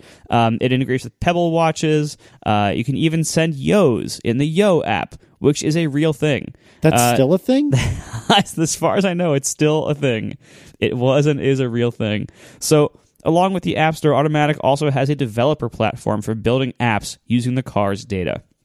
This is a modern API with REST, real-time streaming, OAuth 2, and this provides access to a driver's trip history, including distance, route, time, location, miles per gallon, whatever else you want to know. The REST API is very easy to use, and of course you can get more advanced with streaming if you want. So get Automatic today, whether you're a developer or just a person with a car. It works with almost every car made in the last, 20 years? These ports have been around for a while. So check it out. You can check on their site to make sure your car's compatible. It almost certainly is. Go to automatic.com/ATP. Now, normally, this is $100, and that's it, one time. There's no monthly fee for all the different services. It's just $100 up front for the Automatic. Now, for our listeners, you can get 20% off. So that's just $80 by following our link, automatic.com/ATP. You get 20% off. So just $80, a one-time up front, and that's it. No hidden fees, no monthly fees, no subscription fees. $80 up front using our link. You get free shipping in just 2 business days, and there's a 45-day return policy if you decide you don't like it, but you probably won't, which is why they can offer such a great return policy. So check it out. Go to automatic.com/ATP for 20% off. Thanks a lot to Automatic for sponsoring our show. All right, John, tell me about the Apple TV and WebKit. Before I get to that, I just want to point out that Neil Cronin in the chat room reminds me that the PS3 does actual 24p output. By the way, the PS3 is my Blu-ray player. When I was saying that's where I watch my movies, it's on the PS3. It's a pretty good Blu-ray player, albeit kind of noisy. But anyway, it is possible. It's not like it's impossible for a computer-like device to do this, but I'm pretty sure the PS3, when you launch Blu-ray, blanks the screen and switches HDMI modes and does all that stuff that I said the Apple TV probably shouldn't. So what may be appropriate for a Blu-ray player, even if that Blu-ray player is essentially a mini computer like the PS3, is maybe not appropriate for a $150 fanless black puck. Not that I'm saying Apple shouldn't support it. If they can figure out a way to do it, that's fine. I'm just saying I kind of understand why it might not support it. Same thing with 4K, by the way. We didn't discuss this, but maybe we briefly mentioned it last time. The new Apple TV is not 4K. Everyone who asks me, they keep asking me if they should get a television or what. They want to know what television to get, and I tell them get no television because now is not a good time to buy a TV. Because we're after the plasma times where before OLEDs have come into their own. Most of the OLEDs I keep seeing are curved too. I really hope that goes away. I really hope that goes away like 3D kind of went away because I do not want a curved TV. Anyway, this is a bad time to buy because 4K is on the horizon. You can buy a 4K TV now, but it would be kind of like buying one of the very early plasmas. Unless you get really lucky and got one of the top-end Kuro Elites things, probably not the best time to buy a 4K television. Apple doesn't support it, but a lot of people are saying, why doesn't the new Apple TV support 4K? It's got enough grunt to support it in theory. I don't know if the HDMI spec that it conforms to supports 4K to the degree that's needed, but I kind of agree that it seems like, it's an A8 in there, right? Maybe handle 4K, maybe, I don't know. Anyway, bottom line, it doesn't. That's not how this product is defined. I wouldn't count on this product being updated in any way to support 4K in the future, even if the hardware is technically capable of it, because that's just not kind of the thing that Apple does. I mean, they made you buy a whole new product when they went from 720p to 1080p, if that tells you anything. So don't buy an Apple TV if you're expecting it to magically have 4K support. Just resign yourself to spending under $150 in a couple of years when 4K finally matures. All right, so tell us about WebKit. This is a big kerfuffle started, I think it was started by Daniel Pasco. He's from Black Pixel, right? Mm-hmm. Yeah. He wrote a thing called Apple TV, A World Without Web Views, lamenting or maybe just reporting the fact that you are not allowed to bring up a web view in your Apple TV application. And everyone is upset about that. I don't think it's going to be that big of a deal. I mean, one question is which I think we don't really know the answer yet, is how many of the apps that we have on our phone are going to be necessary to have on our TVs? How many are we actually going to want to have on our TVs? I think it's going to be a smaller and slightly different group. So a lot of the apps on your phone are just for things that could have been websites, like your bank app, and some of the stuff it just could have been a website. And so obviously web views are used very heavily in a lot of those things. And so, it's fine if a lot of those can't work. Now, that being said, there are a lot of apps that use web views in smaller ways. Like I use web views in Overcast for the rendering of the show notes on the playback screen. The scroll view on the playback screen that includes the artwork and the show notes below it. That is a web view. It is a giant web view because that way I can render HTML in the notes and it works just fine and it's great. So stuff like that. That makes sense. Things like reading apps, Instapaper. Instapaper is a big web view as well. I don't think people are going to be reading on their TVs very often. Who knows? I mean, sure, somebody might want to try, but that's not going to be a very common request, I don't think. So, again, that's fine too. I think it's going to be annoying for some people, but not nearly as big of a problem as what most people expect. Now, the other thing is, what about just web browsing on the TV? Obviously, not just using a web view in an app, but actually just browsing to arbitrary pages. Obviously, if you think about something like a Twitter client on the Apple TV or a newsreader, then those are going to be challenging to make compelling because, again, what are they going to do? Twitter's full of links. So if you are browsing a Twitter client on the TV and you can't tap any links, it's going to be kind of annoying. But again, it's are people really going to be browsing arbitrary web pages on TVs? Because one thing that people don't often talk about, but becomes obvious if you've ever tried to do this, like plugging a computer into your TV or anything, that TVs actually look terrible when you try to view text and web pages and stuff. TVs are much lower resolution than you think, weird contrast and color issues and limitations. They really are not good screens to be reading text on. So I don't think this is that big of a problem, really. Well, the screen quality, if you have a good TV and you're the right distance from it, it's not that bad. It's not as bad as it used to be in the old CRT standard def days. And if you have a 4K TV, even though Apple TV doesn't support it, then I think those problems would be gone. It's kind of disappointing to me that they don't support it, mostly because every smart-ish thing that is not a computer that is connected to a television in the past, several years has a web browser built in. I think, my PlayStation 4 does, my Wii U does, I think my Wii does, like everything. I don't know if my TiVo does, but like everything feels compelled to have a browser if it hooks up to a TV and has an internet connection, because, hey, why not? The 3DS has a web browser, for crying out loud. And every single one of those browsers is the worst browser ever. Like, they are terrible to use. You launch it once and you realize, like, maybe it uses like an old version of the Opera engine and can't render anything, and it's really slow, and they have these weird controls about scrolling the page and moving the cursor, and it's just terrible. And so you just never launch it again, And the only reason I'm disappointed, the main reason I'm disappointed, is that if an iOS-powered device with an A8 in it, powered by WebKit, was hooked up to my television and they put a web view on it, and I had like a touch control and the remote to scroll around, it would actually be like nice and responsive and fast and look good and render correctly. And that would be a miracle, because I've never seen that on my television. That said, I really have no urge to browse web pages on my television. And I think that's kind of, I'm not going to say it's a red herring, because we'll get to like what the motivation to this might be. But when Marco, when you're talking about like the show notes, that's coming from the web. And of course, Instapaper content is coming from the web. But I think there are a lot of, perhaps a surprising number of iOS applications that use a web view to render content that does not come from the web. Maybe it's just in the application bundle. Maybe it's like they want to just build a string on the fly. Maybe it's someone who is like a web developer and is more accustomed to doing that. Maybe it is served from their own private web server and parts of the UI are web views. Like, you're not giving them arbitrary web browsing. You're not even perhaps giving them links. You're just using it as a more flexible, or maybe just a way that people are more comfortable with, way to lay out text and images in your UI, which is probably not the appropriate thing to do. But because WebKit is so fast and because it's fairly efficient, and if you have simple needs, it is a pretty easy way to do, to sneak a little bit of web development into your iOS app. And the fact that that's not possible, I think is something that Apple may have to end up backsliding on, because it's all goes back to, why is this happening? Is it happening because they couldn't get WebKit ready in time for Apple TV? That seems unlikely, because all the TVML stuff surely uses WebKit, or at least JavaScript core or something like that in there. And it's just an A8 and it's just an iOS variant. Getting WebKit to work is not rocket science. It could work. Is it because they don't want anyone to ever make a web browser app for the Apple TV? Couldn't they do that with App Review? Like, slap you down if you try to make something like a web browser? Or the final reason, the most popular one, seems to be they don't want you using web technologies to make a UI. They want you to make a native application.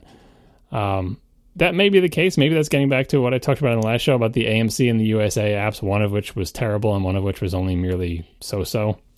And I can't remember which was which. But a lot of those seem like big giant web views with HTML5 video players. Is that why they're cruddy? Or is it cruddy because the servers wouldn't respond? Or is it cruddy because they have buggy JavaScript detecting whether I've seen a commercial or not? I don't know where the blame lies, but it's conceivable that that app was cruddy because it was done with web UI. It was like a repackaging of their website inside an iOS container, and it was, their website was crappy, and so was their iOS app. As usual, Apple is silent in this area. I haven't heard anything, whispers from anybody about, is this something they're going to amend?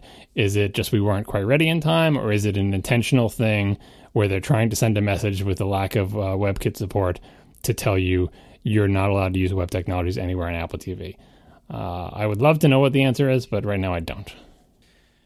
Tell us about your early musings on the iPad Pro. Well, actually, before we do that, any other thoughts on the Apple TV? Honestly, I'm kind of looking forward to it.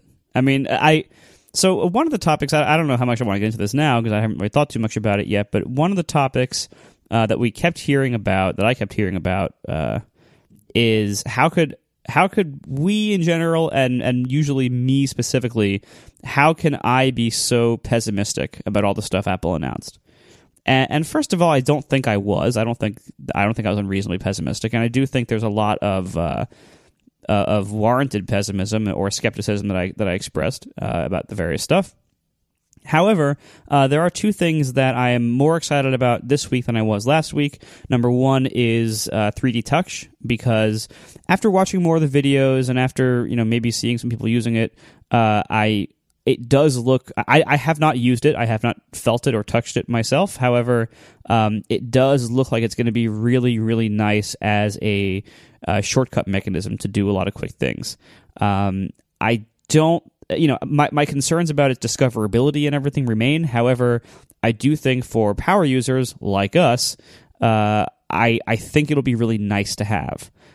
So we'll see. We'll see how much it matters for regular people. I think it's going to matter about as much as things like multitasking gestures for regular people. But we'll see. And the other thing I am more excited about than last week is the Apple TV. I do, however, I said last week my main concern with the Apple TV is not whether I would like it, it's whether people will buy it, because it's a $150 box entering a market of very, very cheap things that people think are good enough, and they're still going to keep selling the old Apple TV, so it's going to have to compete with that, which is half the price, and I think it's going to be a tough sell for a while until the App Store develops, if it does. That being said, I'm looking forward to it because, first of all, it'll allow me to consolidate our universal remote situation here, which will be nice. But also, I'm looking forward to it because I like apps, and I think it'll be kind of interesting and kind of fun to play around with. So I am looking forward to both of those things. Whether the whole rest of the world is, we'll see what happens there. But I'm looking forward to them. Yeah, I didn't think the Apple TV was the one thing I said I'm definitely buying, and I was enthusiastic about it as well. I don't know. Of course, I'm also enthusiastic about the iPad Pro, so I don't think it's maybe it's the hypercritical influence, but thus far, most of us, mostly on the show, we've found it more interesting to talk about the potential problems of products and think about what could go wrong than to just spend the entire time gushing about the things that we like. But there were things that we like, and if we end the show and a bunch of us say that we're definitely getting an Apple TV, that's probably, who cares? But anyway, who cares if we're getting one? Like, we talked about the products, the good, the bad, and the ugly. I do agree that Marco lately has been in a downswing in terms of being cranky about things that Apple is falling down about, but it's not like he's just inarticulately. He's written thousands of words about it. Like, it's not a vague notion that he just kind of has and just is got an axe to grind. He's got specific concerns that he's expressed in various ways, and so I think it's that's just his opinion, man. Well, and I think also, there's a lot that I've been positive about. Now, the idea that I have to be, equally positive and negative is, of course, totally wrong and it's BS. Fair and balanced, Marco. Yeah, right. That's... Oh, God. Let's get that out of the way. That is total BS. However, there's a lot of Apple stuff and Apple products that have launched in the last couple of years that I really enjoy, that I use constantly. I've been very vocal about how much I really enjoy the Apple Watch.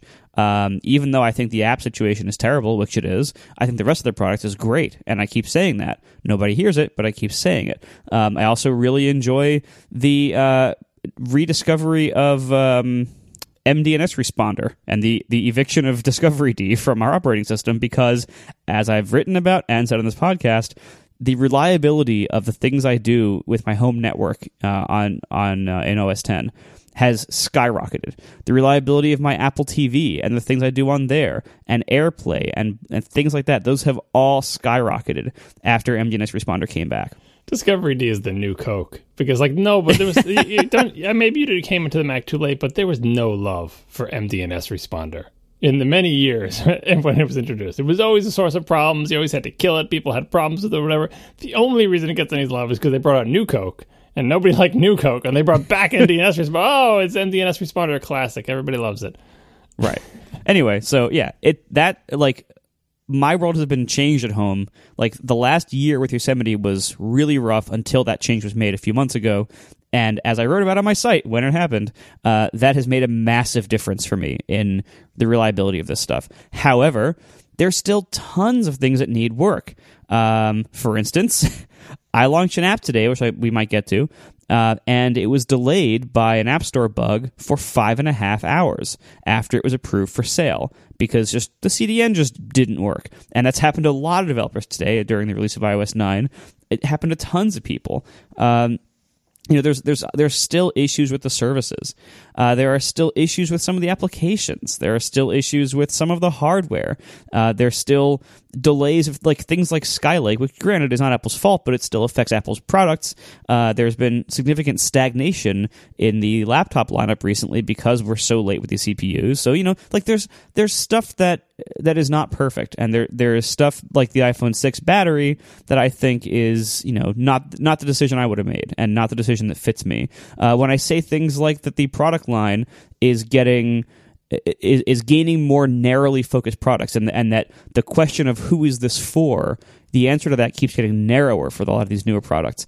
I don't think that's unfair or necessarily negative, but that is certainly an observation of the product line. But again, it's like I still use the iMac, which is this general purpose large desktop, and the 15-inch MacBook Pro, which is the most general purpose laptop I think they have. Like for, get a laptop that will serve anything you need to serve. That's the one. Okay. I'm talking to you on this through a Mac, through live streaming through another Mac, with a room full of Apple gear. I mean, it's like, I still like a lot of Apple stuff. However, I don't think it's unfair or unwarranted to point out the areas in which they're kind of missing the mark for me or for everybody. And as they keep serving more and more and more areas, because what they have today with the product line is way more broad in just like sheer number of products and services and apps that they have right now is so much more broad than it used to be. And the fact is, they're not doing all of them well. Apple has never been able to juggle too many things at once particularly well, and the number of things they can juggle at once well over time has gone up, but so has the number of things they try to juggle all at once. And so they really, there's still always areas that can use improvement. And we on the outside, people like us who don't work for them, and they're like, because people who work for them can't really say anything because they can get in trouble. But people like us on the outside who don't work for them and can say whatever we want can affect positive change within Apple and within its products by ranting about them when it's warranted, by giving them real, constructive, valid criticism when it's warranted. That actually affects positive change. Every time I complain about something about Apple that is like a fair complaint, I hear from people on the inside of the company, either right then or near that, or either right then or soon after, I hear from people that whatever I said or wrote was circulated in some group, and that like helped that team argue for their point or make a change or whatever. And I hear this from everyone I know who writes about Apple or who talks about Apple. The people inside listen. Our complaints are ammunition for internal fights, and that complaining works in a way that filing bug after bug might not for me. Complaining works. And again, there's no reason to stop complaining just out of, trying to be nice if things really are broken or could use improvement. Yeah, the thing that struck me about the feedback we got, and we did get several people writing in saying, oh my God, you're a bunch of curmudgeons. Maybe there's some truth to that, but I don't know. I don't think it does anyone any good for us to just be parrots that are saying, oh, this is the best. Apple's the best. Apple is flawless. Nothing Apple does is wrong. That would not be a particularly enjoyable show for us to make or for most people to listen to. So I feel like I speak for all of us in saying genuinely, if we came across grumpy last episode, that wasn't our intention, but we're going to call it like we see it. And if we see things as being broken, then damn it, we're going to say that it's broken, and that's just how we feel. And if it doesn't work for if it doesn't work for you, then I'm sorry. But TJ Loma is saying in the chat it was a 3-hour negative-a-thon. Maybe we listened. Maybe what I said did not feel it was like a 3-hour complaining festival. I didn't get a chance to listen back to the episode, but man, it certainly didn't feel that way when I was recording it, and I'm pretty sure that you guys didn't think it went that way either. And if it came across that way, then we're sorry, but this is how we feel. And if you're looking for someone to just parrot about how amazing Apple is, you're going to have to look elsewhere. The point is, ladies and gentlemen, the criticism, for lack of a better word, is good. Criticism is right. Criticism works. Criticism clarifies, cuts through, and captures the essence of the evolutionary spirit. Is this a reference? Yes, it is. I could tell that was your quote voice, but I couldn't figure out where it was from. That was my quote voice, and there's a double quote voice because I was quoting a thing in which I was quoting a thing. Oh, God. We'll put it in the show notes. Yeah, speaking of quoting yourself, why don't you tell us about what you said about the iPad Pro? Yeah, speaking of quoting myself, I was just curious about this because we talked about the iPad Pro last week, and I wanted an iPad Pro for a long time, and I was like, how long? When did I first start talking about the iPad Pro? I thought it was on a podcast, and so I deployed the _ David Smith, who has magical abilities to find out when people said things in the past, which we should all be frightened of, because I don't understand where he gets these powers. But if you've lost your car keys, contact _ David Smith. He will tell you where they are. It's a very convenient service. As long as you've spoken about it on a podcast. Right.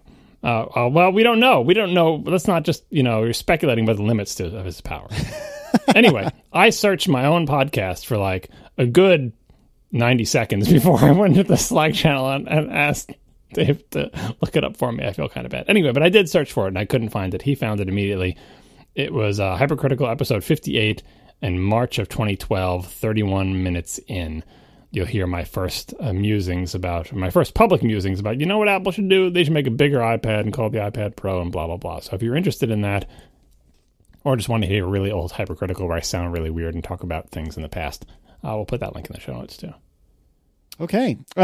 Speaking of the iPad Pro, Dr. Wave, Michael B. Johnson from Pixar, tweeted at some point or another, or I believe it was a tweet, he said, my understanding is that the iPad Pro recognizes the stylus data from the Apple Pencil, flowing in at 240 hertz, fingers at 120 hertz, and the Air 2 in general will do 120 hertz, and all other iPads and iOS devices do 60 hertz.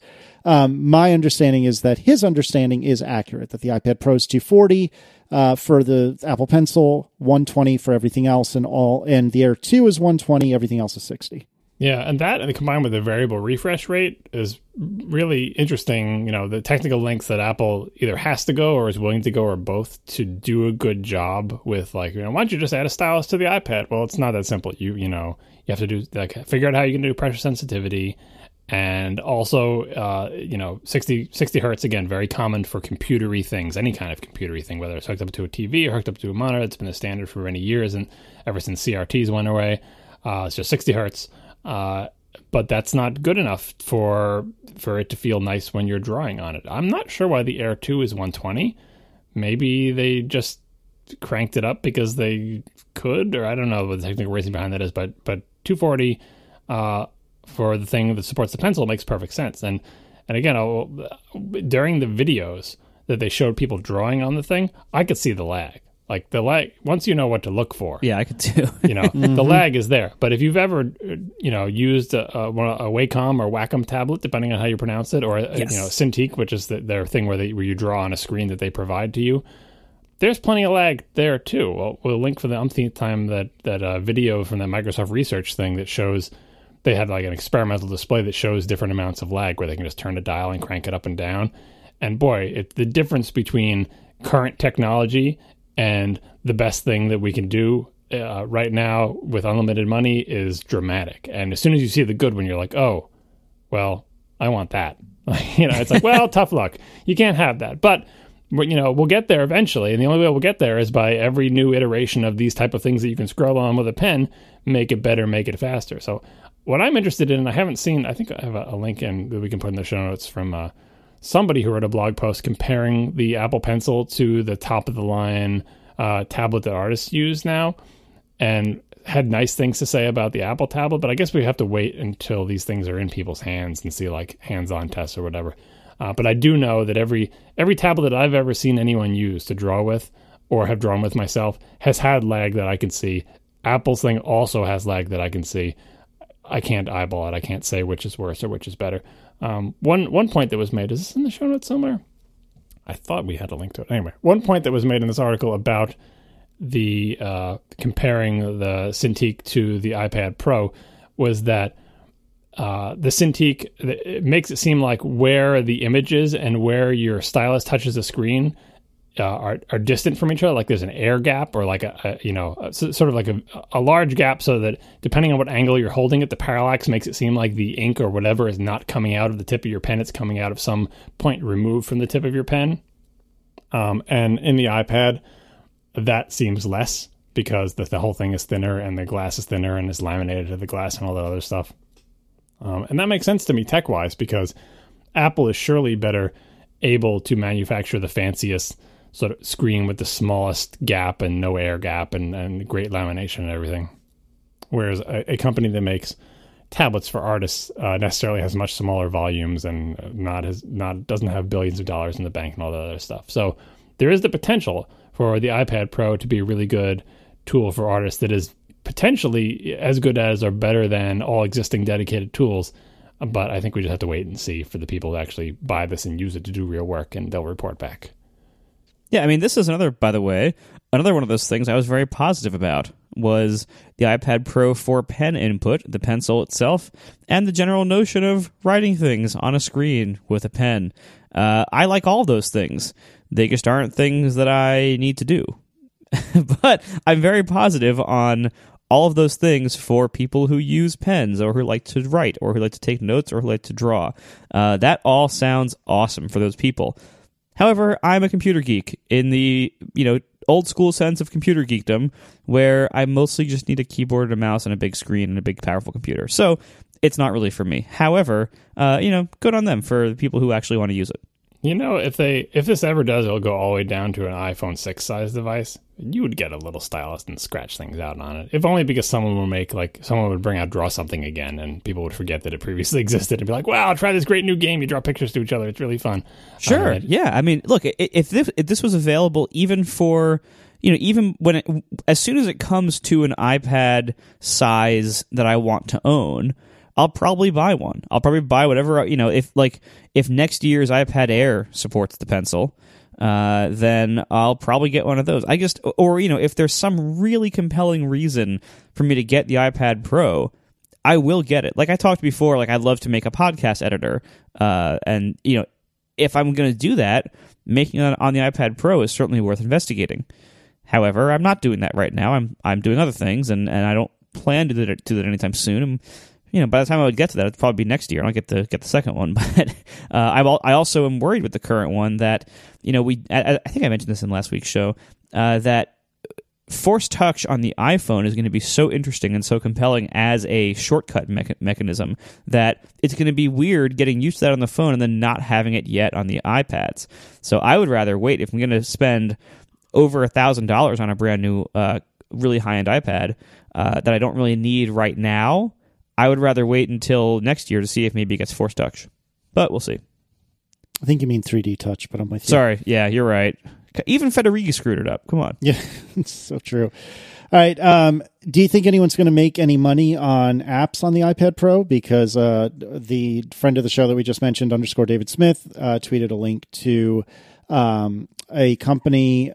I don't recall their name, but the people who make Sketch, which apparently is a very popular app, they are basically saying, no freaking way we're going to touch the iPad Pro because we can't make any money on it. Yeah, that post kind of struck me the wrong way, because we all know there are problems with the App Store, and there are problems with the companies that have difficulty finding a way to make money and the price pressure. Like, we've talked about these things a million times. But I think one of the least convincing... it's at least convincing because this app is Sketch and not Photoshop, I guess. But one of the least convincing things you can do is say this entirely new thing, like an Apple tablet with a pencil, which has not existed before, we are writing off because we assume it will be exactly like all of the other markets. And they're probably right. Like, I'm not saying they're wrong or anything like that. It's just there are many reasons why it makes sense for them not to make the app. Maybe they don't have, they have Mac developers, not iOS developers. You can sell Mac apps for more, like all the things we've talked about or whatever. But the idea that it is inconceivable and they're just entirely sure, or I guess what they're saying is that we can't risk it. We think that there's not a sustainable market for iPad Pro applications. And we think that because we've judged there not to be a sustainable market for these applications on the previous iPads and on the phones and blah, blah, blah, so on and so forth. But it reads kind of like we understand it's a chicken egg situation. You go first. And you go first with the hardware, and we say, yeah, no, I don't think so. Like, someone is going to go first. Someone's going to try to make a go of it here. Maybe they're the suckers, and they're going to all go out of business and not find out that they can't make money on the platform. But it's not particularly convincing to me for one company to say, because there are a bunch of good reasons for us not to make an app for the iPad Pro, it is a condemnation of the entire concept of there being a supportable Pro application space. I think if the iPad Pro has the best chance, maybe Apple TV tied with that, the best chance to break through the thing that has caused the iOS pricing and business model to get pulled down so much. Because you can sell, well, there's two things here. One, you can sell more expensive things to professionals. Right, that's what you're always looking for. It's why if someone needs a Mac app to do their job and they make a lot of money at their job, they will give you $100 for this app that they use at their job. They will just do it. Even just for musicians, people who sell music applications. Even if these people don't make money doing music, they love music. They'll give you $50 for a thing that lets them do something with their band, and like that will definitely happen. Much less so than trying to sell somebody like a little game or something more trivial or general interest, right? So pro apps are good. And the second thing, this is a theory I've had for a while, and I think it's still kind of true. The bigger the screen, the more money you can charge, because bigger equals more money. I know that makes no sense logically, but in my experience, it seems to me that people can be more convinced to.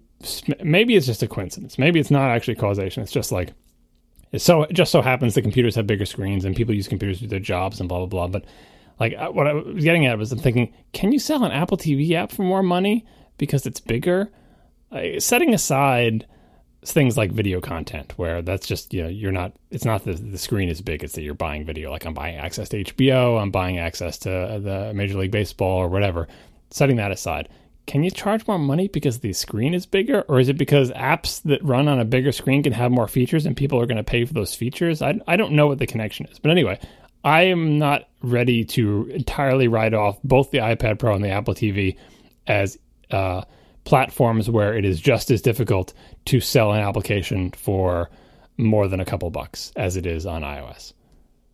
Well, the big thing is going to be volume. It's, will the iPad Pro sell in enough volume that it'll be worth developing high quality apps for it? Because if it doesn't achieve really high volumes, and high volumes for an iPad are still very low volumes for an iPhone. But let's just say, like, if it doesn't sell a lot, if a lot of these things don't sell by iPad standards, it's going to be very hard for most companies to justify developing for it just on that basis alone before you even get to price. Don't you think volume works against it, though? Because the high volumes is part of the reason why there's such downward price pressure, because if you sell to almost everybody, most people don't want to pay for software, period. But if you're selling a pro app, you don't need, there are very few pros. How many people who are going to buy a $50 music app are there out there? Like for drawing applications in the iPad Pro, it's still chicken egg. Someone has to make the software. Someone has to go first. Apple has made the hardware, and they hope someone makes the software.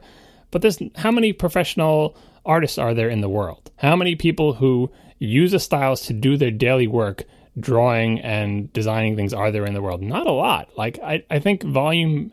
That's not that you can't sell like 10,000 of them. You can't, and I think you probably even need more than Microsoft Surface numbers. But you don't need iPhone size numbers. So I don't know what the middle is there. Like, if it just sells in merely normal iPad volumes, is that too few?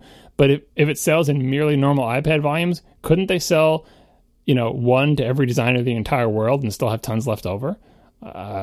It's conceivable, I think, that it could sell. I mean, just look at the Mac. The Mac sells in vanishingly small volumes compared to the iPhone, and yet it is a sustainable platform for some companies to sell programs that people use to do their jobs on their Macs, and they pay astronomical amounts of money for them by the standards of iOS applications, like $20 whole for an application. It's unheard of.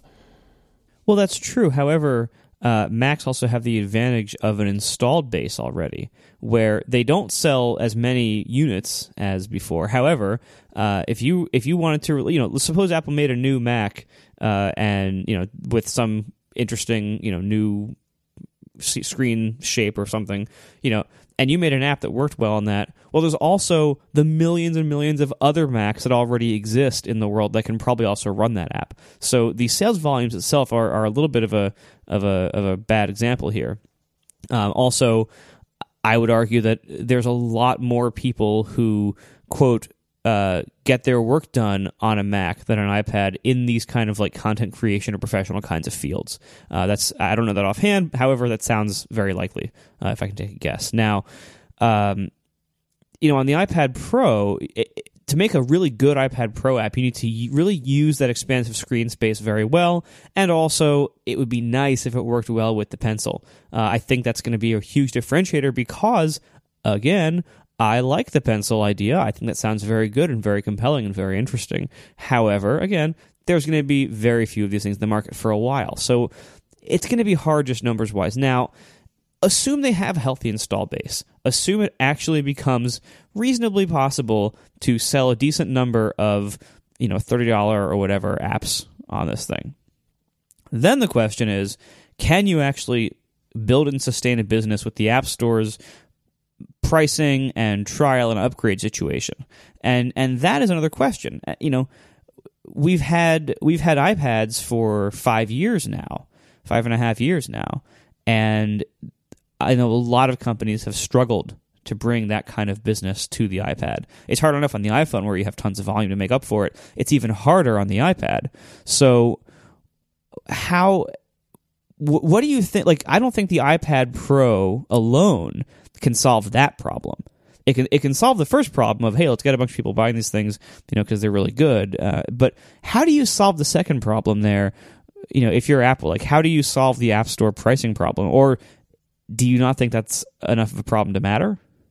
I don't know what the right answer is. I do know that a friend of the show, Ben Thompson, wrote a really good piece about the Apple platforms becoming platforms rather than products. And I didn't get a chance to read it thoroughly, so I now am assigning myself some homework to do so. But we'll put a link in the chat for both myself and for the listeners. I think that from what I did get to read of it, he made some really, really great points, and that Apple seems to think that they can solve these problems by just creating new products, and that's not the case. Just like you said, Marco, creating a new product doesn't just fix all of these problems.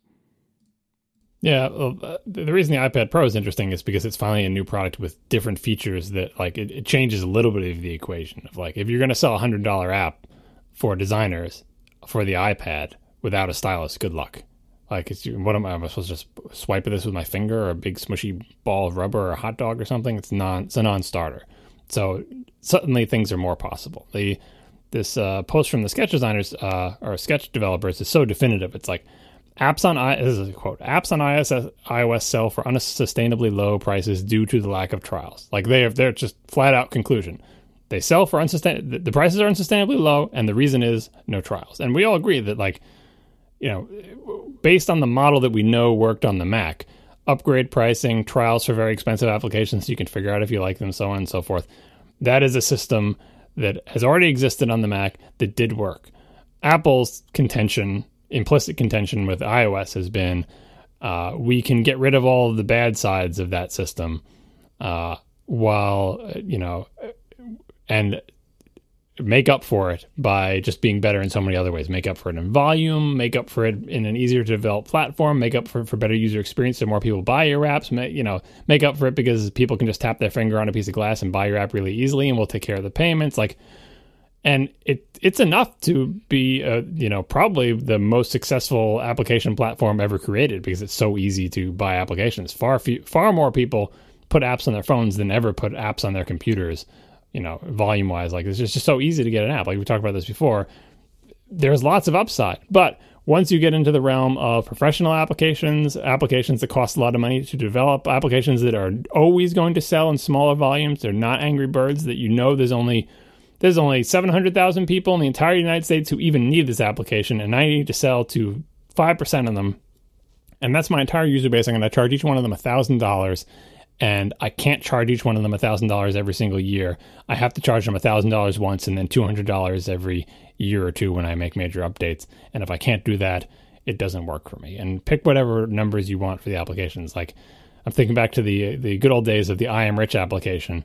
In some ways, I have a kind of nostalgia for the idea that's how high the pricing would go.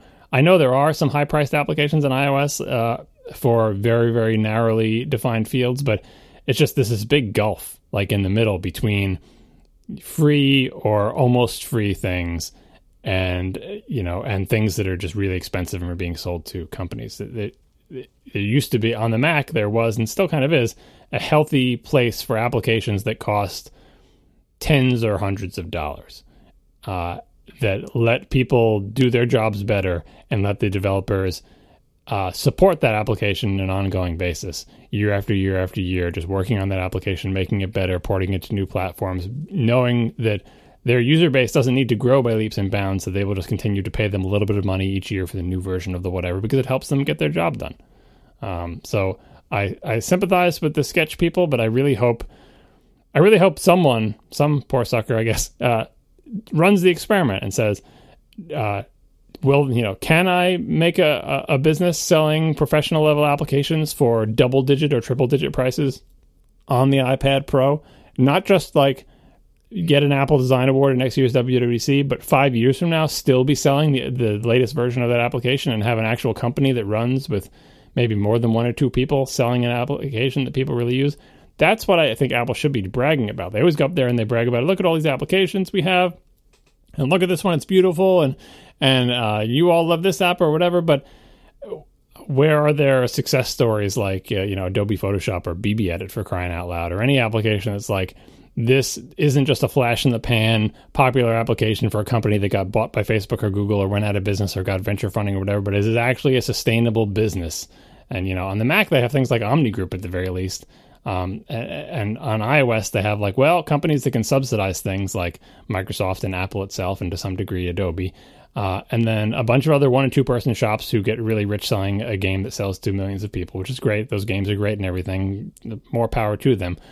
But there's that dead spot in the middle for applications that could sell to a lot of people, but are forced to sell for $2 because of the real or imagined pressure to price that low, and the platformers worse off for it, and I think users are worse off for it. That's setting aside developers, because developers can always do something else, like make a different application. Developers are employable; they'll be fine, right? It's just most disappointing for Apple and for users, because users want better applications, and I think so does Apple. I think they would be able to brag more convincingly about the things that happen on their platform if it wasn't a new one every year. All right, so we have, at least by the way the clock reads on this Skype call, we have had 2 hours of follow-up, so I think we are pretty much tapped out. Thanks a lot to our 3 sponsors this week, Squarespace, Lynda.com, and Automatic, and we will see you next week. Now the show is over, they didn't even mean to begin, 'cause it was accidental. Oh, it was accidental. John didn't do any research, Marco and Casey wouldn't let him, 'cause it was accidental. Oh, it was accidental. And you can find the show notes at atp.fm. And if you're into Twitter, you can follow them at CASEYLISS. So that's Casey Liss, MarcoArment, Marco Arment, SIRAC, USA Syracuse. It's accidental. They didn't mean to. Accidental. Tech podcast so long. So, Marco, did anything happen today? Barely. It almost happened tomorrow. Fair enough. So you have a new thing. Yeah, I launched a new app. It's called Peace. It's an iOS 9 content blocker.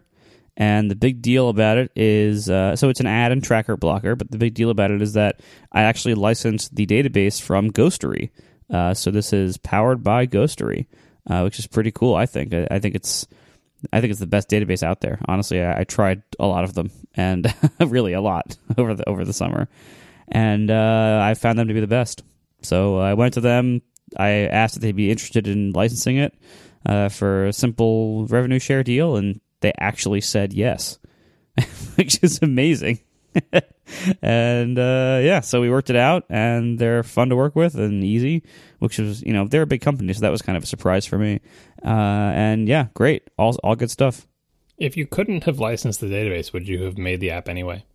I had other databases, in various stages of testing throughout the summer, and I had a really hard time finding one that was really, truly good, and not just some like total mammoth thing, like massive number of rules, massive, database size and complexity and everything, because the bigger you make the rule set, the worse it impacts performance. And it is a pretty fast system, and you can do quite a lot of rules and have it not slow down too bad, but you do change things like how when you make a change to the rules, you have to send the system all of your rules again. So if you add a whitelisted site, you have to send all of your rules back to the system again.